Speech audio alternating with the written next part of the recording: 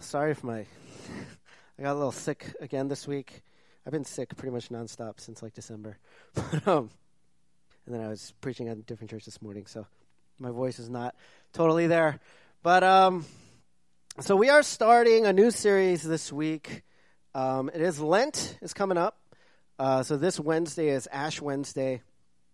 And we've done a Lent series for a while now. Traditionally, if you're unfamiliar, Lent is a period of fasting and moderation and self-denial, traditionally observed by more the Catholic Church, some Protestant denominations. We don't like specifically observe Lent, but we do think it is a nice time to kind of focus on our relationship with Christ. And the length of Lent, just in case you're unfamiliar, it starts this Wednesday on Ash Wednesday, which is 40 days before, which is Good Friday actually, not counting Sundays. So it's like 46 days. And so, and it was considered a time of, so typically it's like a time of fasting, right? A lot of times this is when people fast from certain things. You might go on some kind of media fast or social media fast, or maybe you'll fast some kind of food, some kind of particular food, or, some people fast dinner, like that type of thing. But I'm actually suggesting that we do something a little bit different this year. Rather than stepping out of something, my encouragement is that we would step into something. So instead of refraining from anything, I want us to take up the rhythms of these three things for the next 6 or 7 weeks, basically giving, praying, and loving. And throughout this series in Lent, we will talk about those things, and I will at the end of today talk about the challenge that I gave to kind of members, and also I think I also talked about it last week. We'll get there eventually towards the end. Today we're really going to talk more about what is at the heart of this kind of thing. Right? What is foundationally driving, what would drive this kind of campaign or this kind of idea of give, pray, love? And so I want to start with this question today. What does it mean to receive Jesus? What does it mean to receive Jesus? Now, that word receive could mean a lot of things. And before we go too far into what has become more of a modern refrain, it used to be receiving Jesus or accepting Jesus, this kind of thing was what it meant to be Christian. And then it became like, oh, is that really what it means to be Christian? But I would just remind you that there are biblical texts, for example, John 1:12. For those who would believe in his name, he gave the right to become children of God, right? So there is this biblical idea of receiving. And when we think about that word, right, to receive Jesus, and if in fact that is what is required to become Christian or to be considered Christian, a follower of God or a child of God, what does that receiving entail? Is it like receiving like a punch? Because that could be one meaning of the word receive. Is it like receiving something, like you're taking something? Is it like receiving a gift that you need but you don't want? It's like, hey, here is a gift. Receiving Jesus, it's like receiving a gift that you know you need, but maybe you don't really want. Or maybe something that you don't really care for. It's like, hey, I was really thinking about you, and I got you this special gift, and you open it up, and it's, a toothbrush. And it's like, oh, cool. Like, that's fine. I could use this. It's something I need, not something I particularly want. It's not something I'm super enthusiastic about. Is it like receiving help that you are glad to receive, but you don't like the person who's giving it? So let's say you're in some kind of dire financial situation and you really need help, and your arch nemesis, right, like comes to you and like, oh, I heard you were in trouble. Like, here's $1,000, and you're like, I need it, so I'll take it, but I don't like you, like this kind of thing. Is it like receiving a package from Amazon? Like you want what's in the package, but you don't really care who delivered it. The Amazon guy, like nowadays, the Amazon guy, he's gone before I even get to the door, right? Like, it's like ding dong, and I get there, and I open the door, and they're already in the car. I don't know how they even got there so fast. They're like, man, they're fast. But it's like, I don't care about that person. That person is anonymous. What I really care about is the gift, this gift.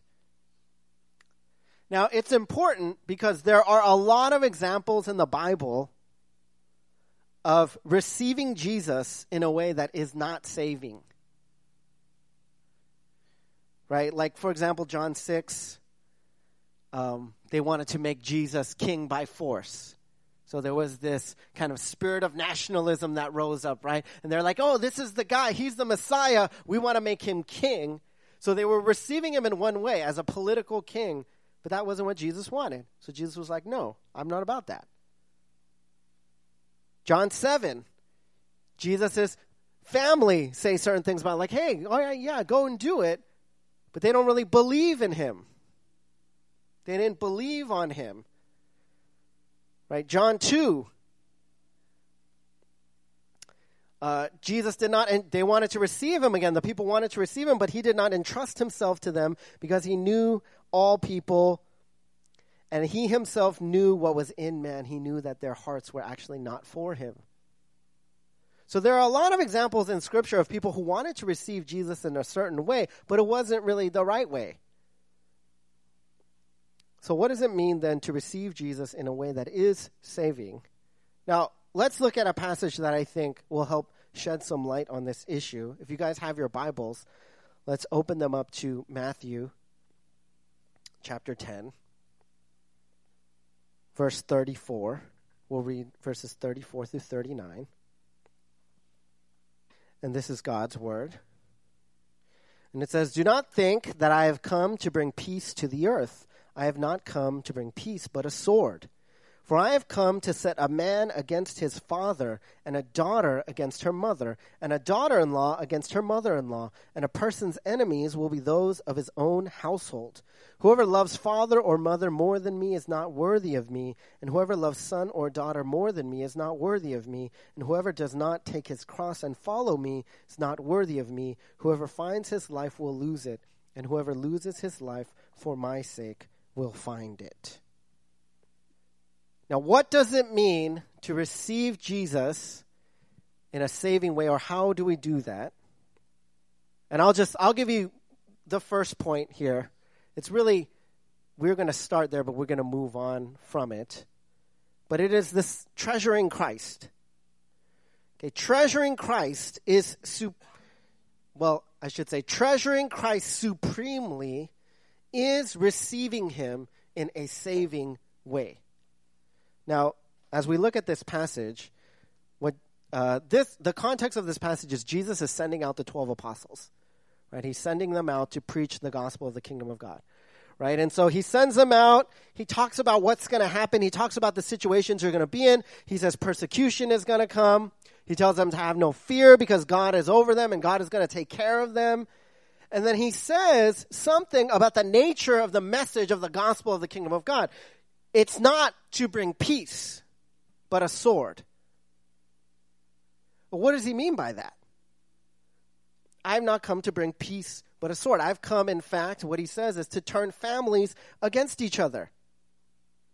Jesus is saying that he didn't come for the sake of today, the contemporary understanding of like tolerance, right? Or like those coexist, like bumper stickers, right?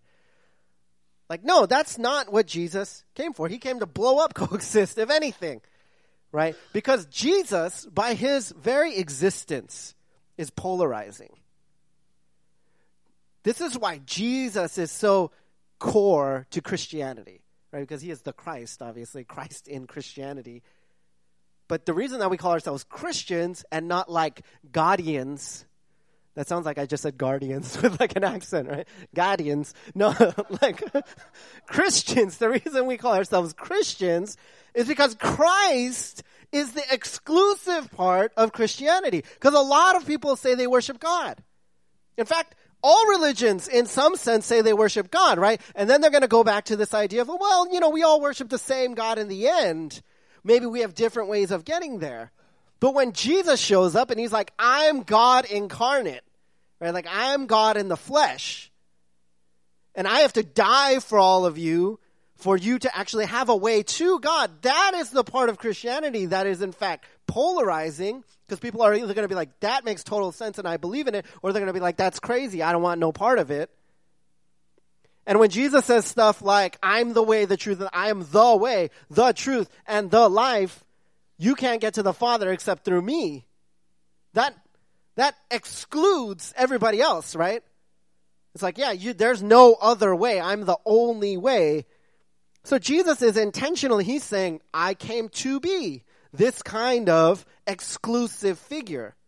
I came to be this kind of polarizing person with this kind of polarizing idea. When you share the gospel, people aren't going to be like, well, it's like, I'll just add that to the list of things that I already believe. That's not the nature of Christianity. You don't just add it to a list of things that you already believe. You don't just live your life exactly the same way, and then you discover Jesus. You're like, oh, this is cool too. Like, I have all my philosophies about life. I have everything I think about money, relationships, the way that things are supposed to go, family dynamics. I have a schedule for my life. I have a plan for my life. I have all these things in order, and then I discover Jesus, and I'll just add Jesus. No, Jesus is like, no, that's not how it works.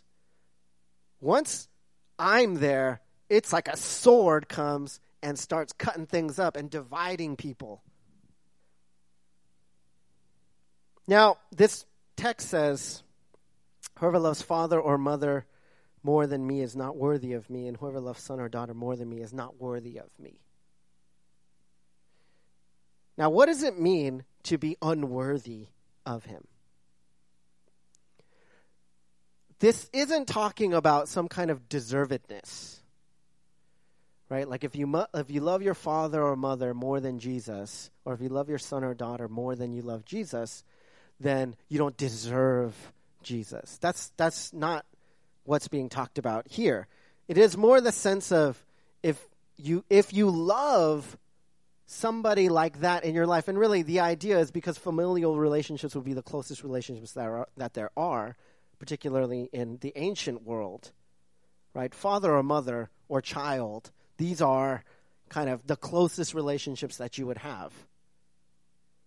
And so, of course, from greater to lesser, the greater to lesser argument is anything in your life. If you were to love anything in your life more than Jesus, you would not be worthy of Jesus. And what that means is you would not be suitable for Jesus.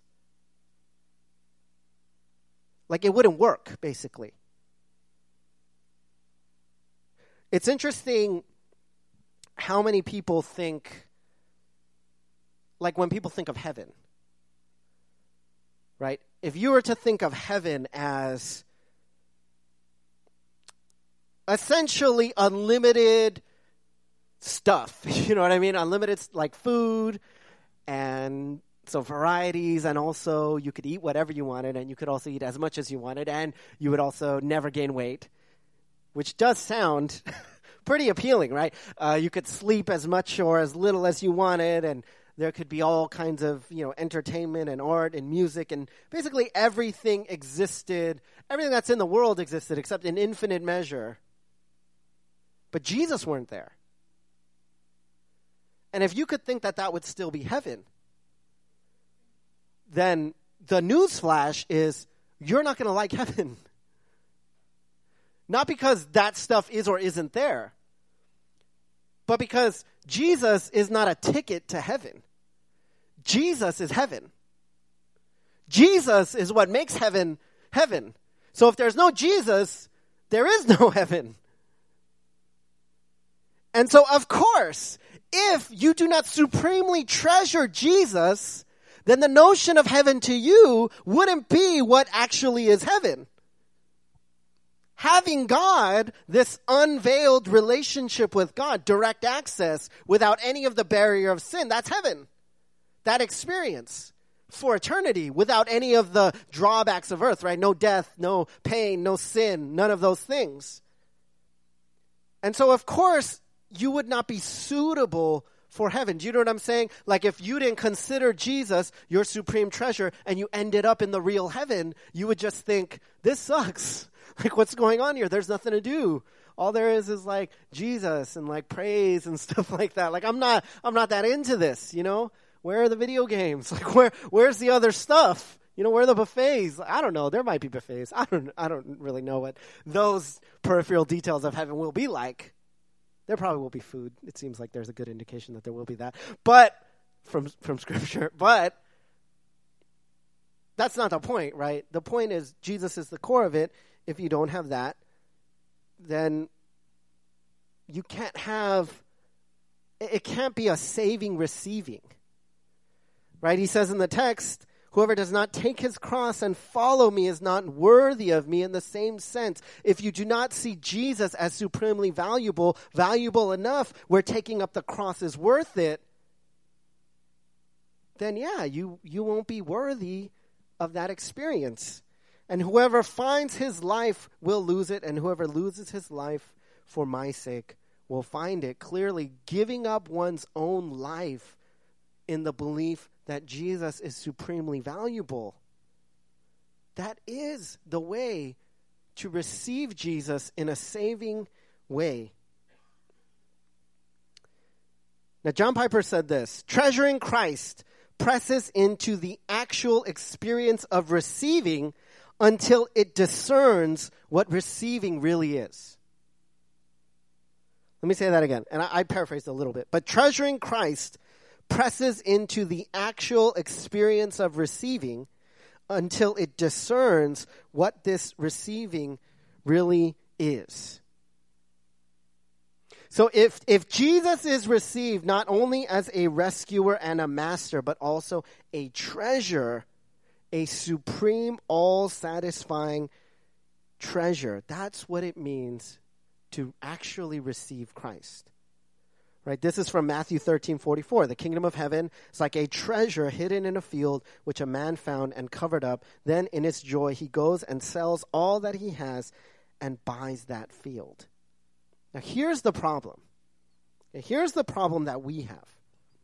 Imagine I hid a treasure in a field.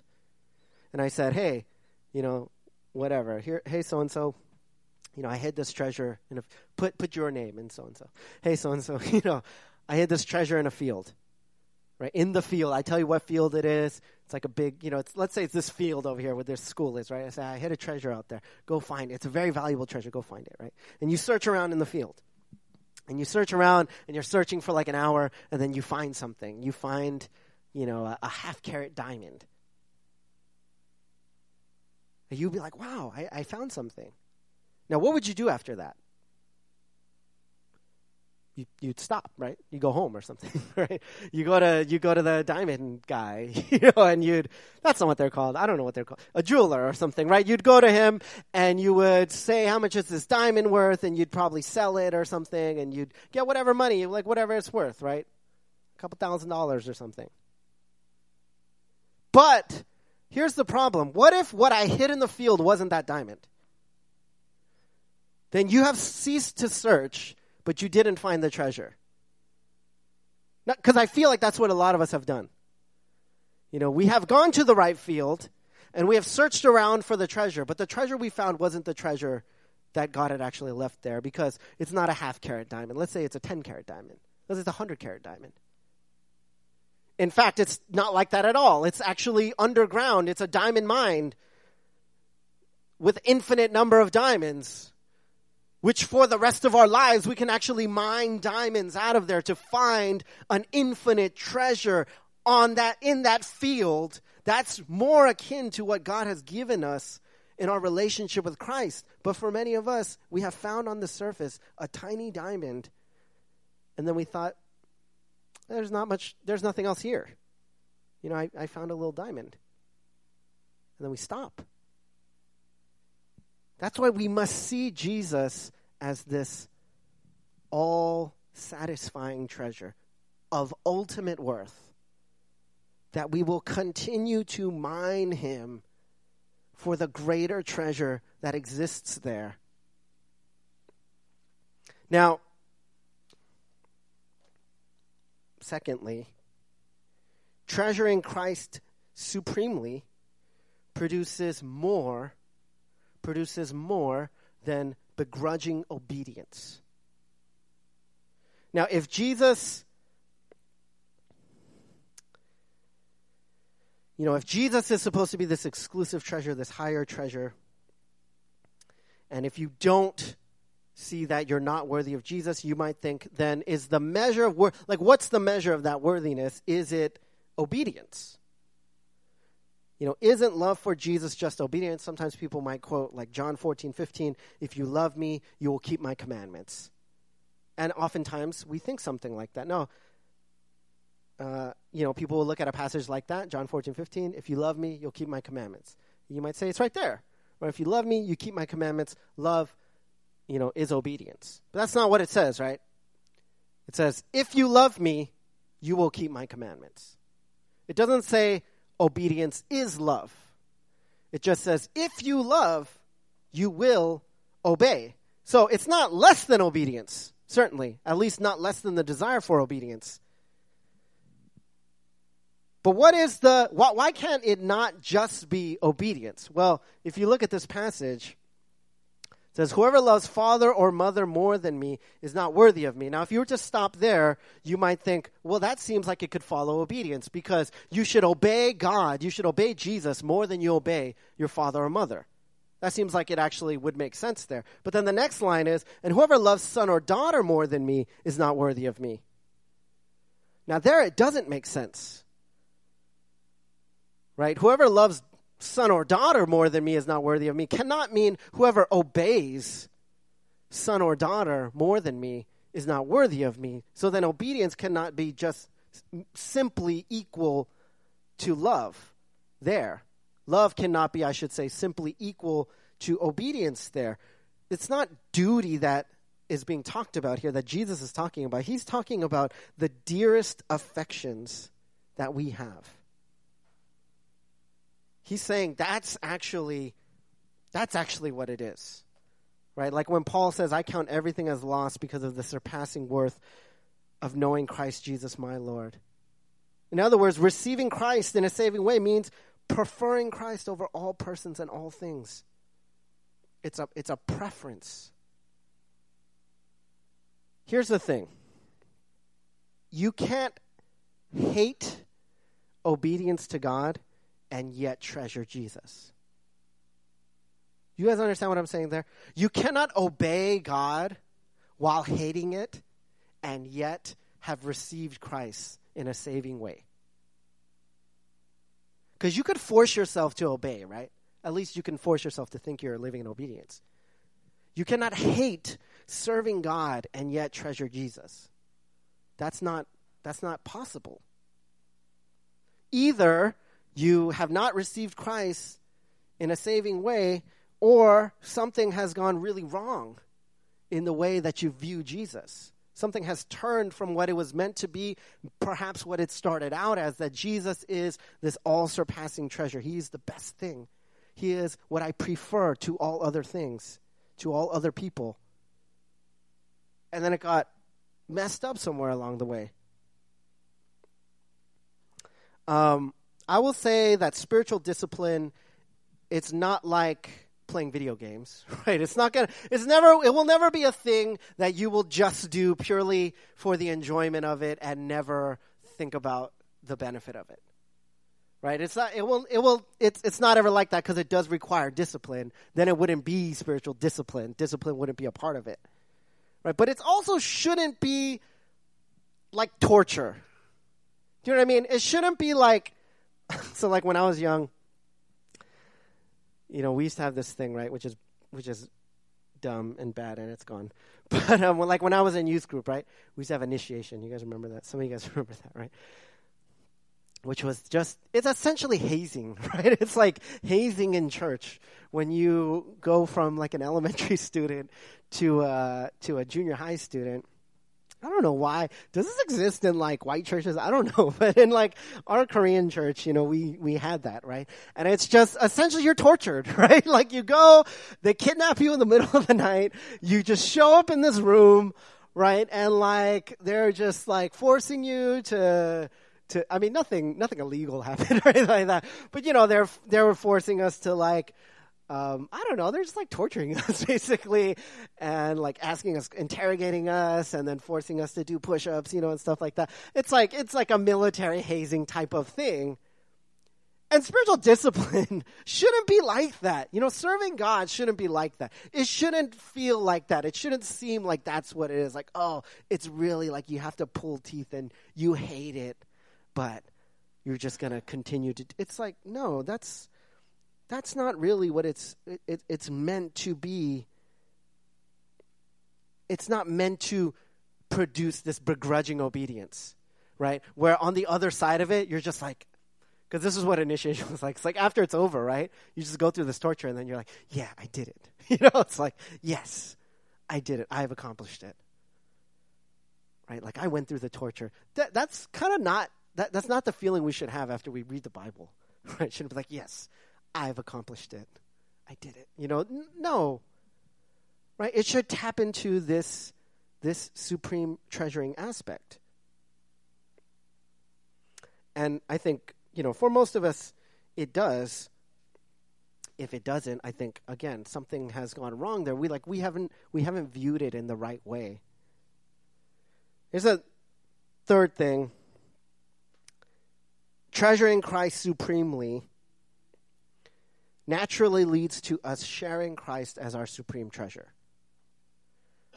Treasuring Christ supremely leads to us sharing Christ as our supreme treasure. So, I mentioned this at the beginning, but the context of this passage is sending out disciples on a missionary journey, right? And here, what Jesus is saying here towards the end, and then he concludes with rewards after this. But what he is saying kind of in the mission, telling them what is meant to happen when the gospel is preached. He's saying there's going to be this dividing line. It's going to be polarized. Some people will accept and some people will reject. And the people who reject will hate you because this will be offensive. And the people who accept will be fanatical because they will realize that there is in Christ such a deep and valuable treasure. And as he is telling this to them, it's twofold, right? It's one, that they understand it for themselves. If they are able to share this and able to face kind of the persecution that comes along with it and able to face the dividing line that they will see as a result of preaching the gospel, then they themselves will learn more deeply the reward and the value of Christ. Do you know what I'm saying? It's like they will learn how much Jesus means to them as they go through this. But secondly, he's also telling them, but this is the way also that you have to present it. Like that Jesus is this kind of treasure. Because the way that we think of evangelism or mission, we tend to think of it in a very apologetic way. Right? Like, I don't mean to bother you, but can I tell you about Jesus? Which is fine. Like, you can say it like that. I'm not saying you should be rude, and be like, hey, let me save your life right now, tell you about Jesus. Like, I'm not saying that's how you have to present it. But the thing is, that's how we really think about it. Right? Like, we consider it like I'm bothering you by telling you about the all-surpassing treasure of the universe. That doesn't sound right.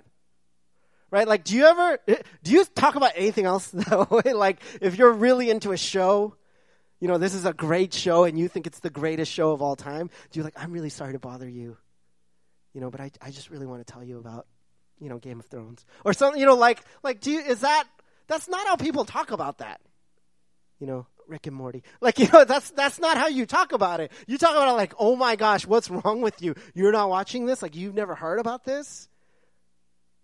Like, are you living under a rock? Like, you immediately think you are missing out, and I have to tell you about all the wonderful treasure that exists here. But when it comes to Jesus, for some reason, that's not the way we present it. Right? We present it very like, oh, well, Like you're doing me a favor by me telling you about this church. Like imagine you were given 2 gift cards every day. I was going to do $1 million, right? But let me just do 2 gift cards because this would be motivation enough for most of us. 2 $100 Target gift cards, okay? Every day, somebody gives you 2 $100 Target gift cards, one to keep for yourself and one to give away. But if you don't give the one away, then you can't keep the one for yourself. How many of you would not find a way to get rid of one Target gift card? Let's say it's $10. It's not even $100, it's $10. Well, some people will be like, dude, get away from me. You're weird, right? Like, why are you trying to give me this? Why are you trying to give me this Target gift card? You're weird. But eventually, someone's going to take it, right? Do you know why someone will take it? Because you believe it's valuable. You believe in its value, even if they can't check it, right? You'll convince them because 1, you believe it's worth it for them, and 2, you're getting something out of it too. So you would find a way to do it. You would keep on offering it until somebody took it. Right? You would be like, hey, do you want this Target gift card? It's $10, it's free. Just you can just have it. There's no strings attached.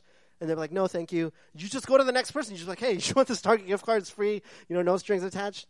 Like all day, you would just carry it all day at work, right? You're just like, hey, anyone want a Target gift card? Target gift card, Target. Like you would just offer it to everybody around you, right? You would just want to give it out no matter what. Why? Because you believe it's valuable for them, and you believe there's value in it for you. And you know that if you don't do it, then that opportunity just vanishes. You don't get to keep it. So you guys know last year how I was on sabbatical, right?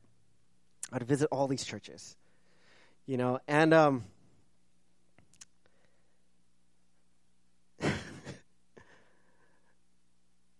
so what I'm going to say is, it's going to sound a little bit cynical, okay? But I'm just going to say it anyway, because you guys know how I am. I'm just going to say it. But I kind of understand. So we visited a lot of like mega churches, right? Like huge churches, thousands of people. And I understand the desire and like, so okay. Let me qualify it by saying this. I don't think megachurches are bad, 1. And 2, I don't think everyone who goes there thinks this way, what I'm going to say. But I do think that there's a temptation in our cultural context to think this way. Okay, particularly because, 1, megachurches exist. So even for us, even though this is like a small church, we could still think this way, right? Because of our culture. So when we would go there, Bowie and I would go there and we'd take the kids, right? 1, there were like tons of services, so it was very convenient. We go in the morning, we drop the kids off. 2, we drop the kids off at some machine, right? Like there's this children's machine happening here. There's all these people. You just scan your kid. They stamp a barcode on their head and you scan them in, and then, no, they don't really do that. But, you scan them in, and then they have all these things, and they give you like, hey, here, thanks for visiting our church. Here's a I don't know, a tumbler or whatever, and you get a T-shirt, and then you go, you sit in service, you just sit there, and then after it's over, you just leave, right? And I found that it's so appealing for it to be that convenient. But you would think but I don't think people go to church just for that convenience. And you'd be right. People don't go to church just for that convenience. They also want to feel like they're doing something in the world. But do you know why going to a megachurch is very appealing? Because you could do that. Just show up, drop your kid off, pick your kid up, leave, and then also say something like this. When somebody asks you what church you go to, you say, I go to this huge church. There's tons of baptisms every week. We support a bunch of missionaries, right? We help the homeless. We've given hundreds of thousands of dollars, to like this or that group or this or that organization, and we're doing this and we're doing that. And here's where my cynicism comes in, right? If you're somebody who used to attend a small church, and then you go to a big church and you do the exact same thing, or maybe less, then I would think, well, you're not doing that. Like, you go to a church that does that. You go to a church that sends out a bunch of missionaries. You go to a church that supports homeless people. You go to a church that teaches this and teaches that, but you don't do those things. You don't attend them. You don't support them. You don't give any more at the big church than you did at the small church. So what makes you think that you're doing that? You know what I thought about? I thought about the parable of the talents. And do you know what Jesus doesn't say? He doesn't say, hey guys. He doesn't call the 3 guys up afterwards. You guys remember the parable of the talents? He gets 1 talent, he gets 5 talents, he gets 10 talents. And he says, go do something with it, right? He leaves, comes back, and then here's what he doesn't do, right? When he comes back, he doesn't call all 3 servants together and say, hey guys, I gave you guys collectively 16 talents, and you have made 15 more. Good job, guys.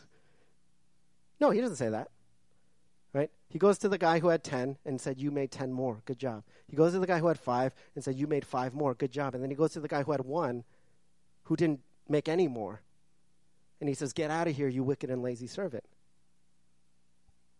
But I understand the desire to be able to make church super convenient, and then at the same time be able to say, but I'm contributing to a church that's doing a lot.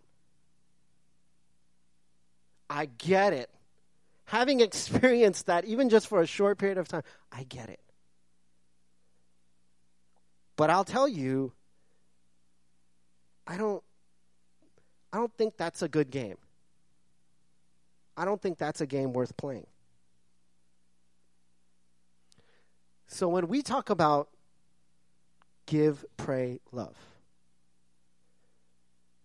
what I am offering you is to individually step into this notion of treasuring Christ. Right, to say, I will myself, together with others. I'm not saying ownership in the church is bad, nor am I saying a corporate kind of mentality or doing things together is bad. I just think basically saying other people are doing stuff and then taking credit for it, that's not really anything. That's just deceiving ourselves. So what I would encourage you, and this is the challenge that I've set for our members, and I'll just say that give 10% to the church for the next 6 weeks. It's not for the whole year or anything, just for the next 6 weeks. Part of that is because it will allow us to bless people in the way that we would like to on Easter. So that is part of it, to fund that. Secondly, pray for one person or one family in need of the gospel. Now that can be in whatever way, and it can be, praying for God to help them in some way, praying for God to open their heart in some way. And then the third thing would be loving them by inviting them to join us on Easter. That they might know, that they and you might know the surpassing treasure that is Christ. For you to actually step into that. Because ultimately, when you say something about church, it doesn't really matter at the end of it. What you say about, our church is doing this or that. If you were to have that notion, and obviously I'm a pastor, so I do think in those terms sometimes. But honestly, that's not what motivates me. The day-to-day of my joy is not based on that. It's based on my own relationship with Jesus.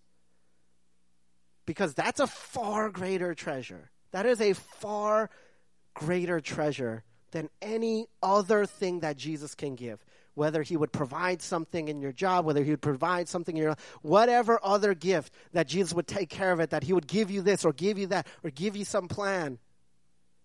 No, Jesus himself is heaven. And we get to taste that and we get to glimpse that each time we commune with him, we fellowship with him.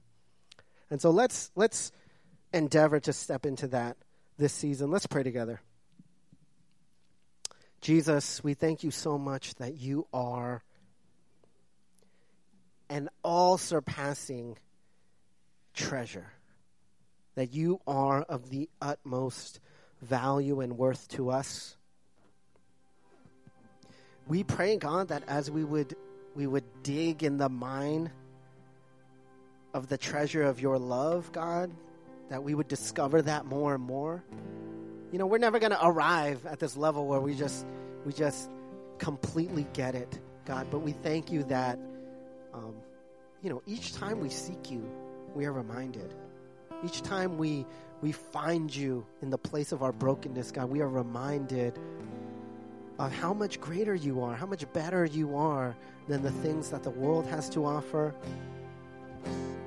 of how those things fail, they fade.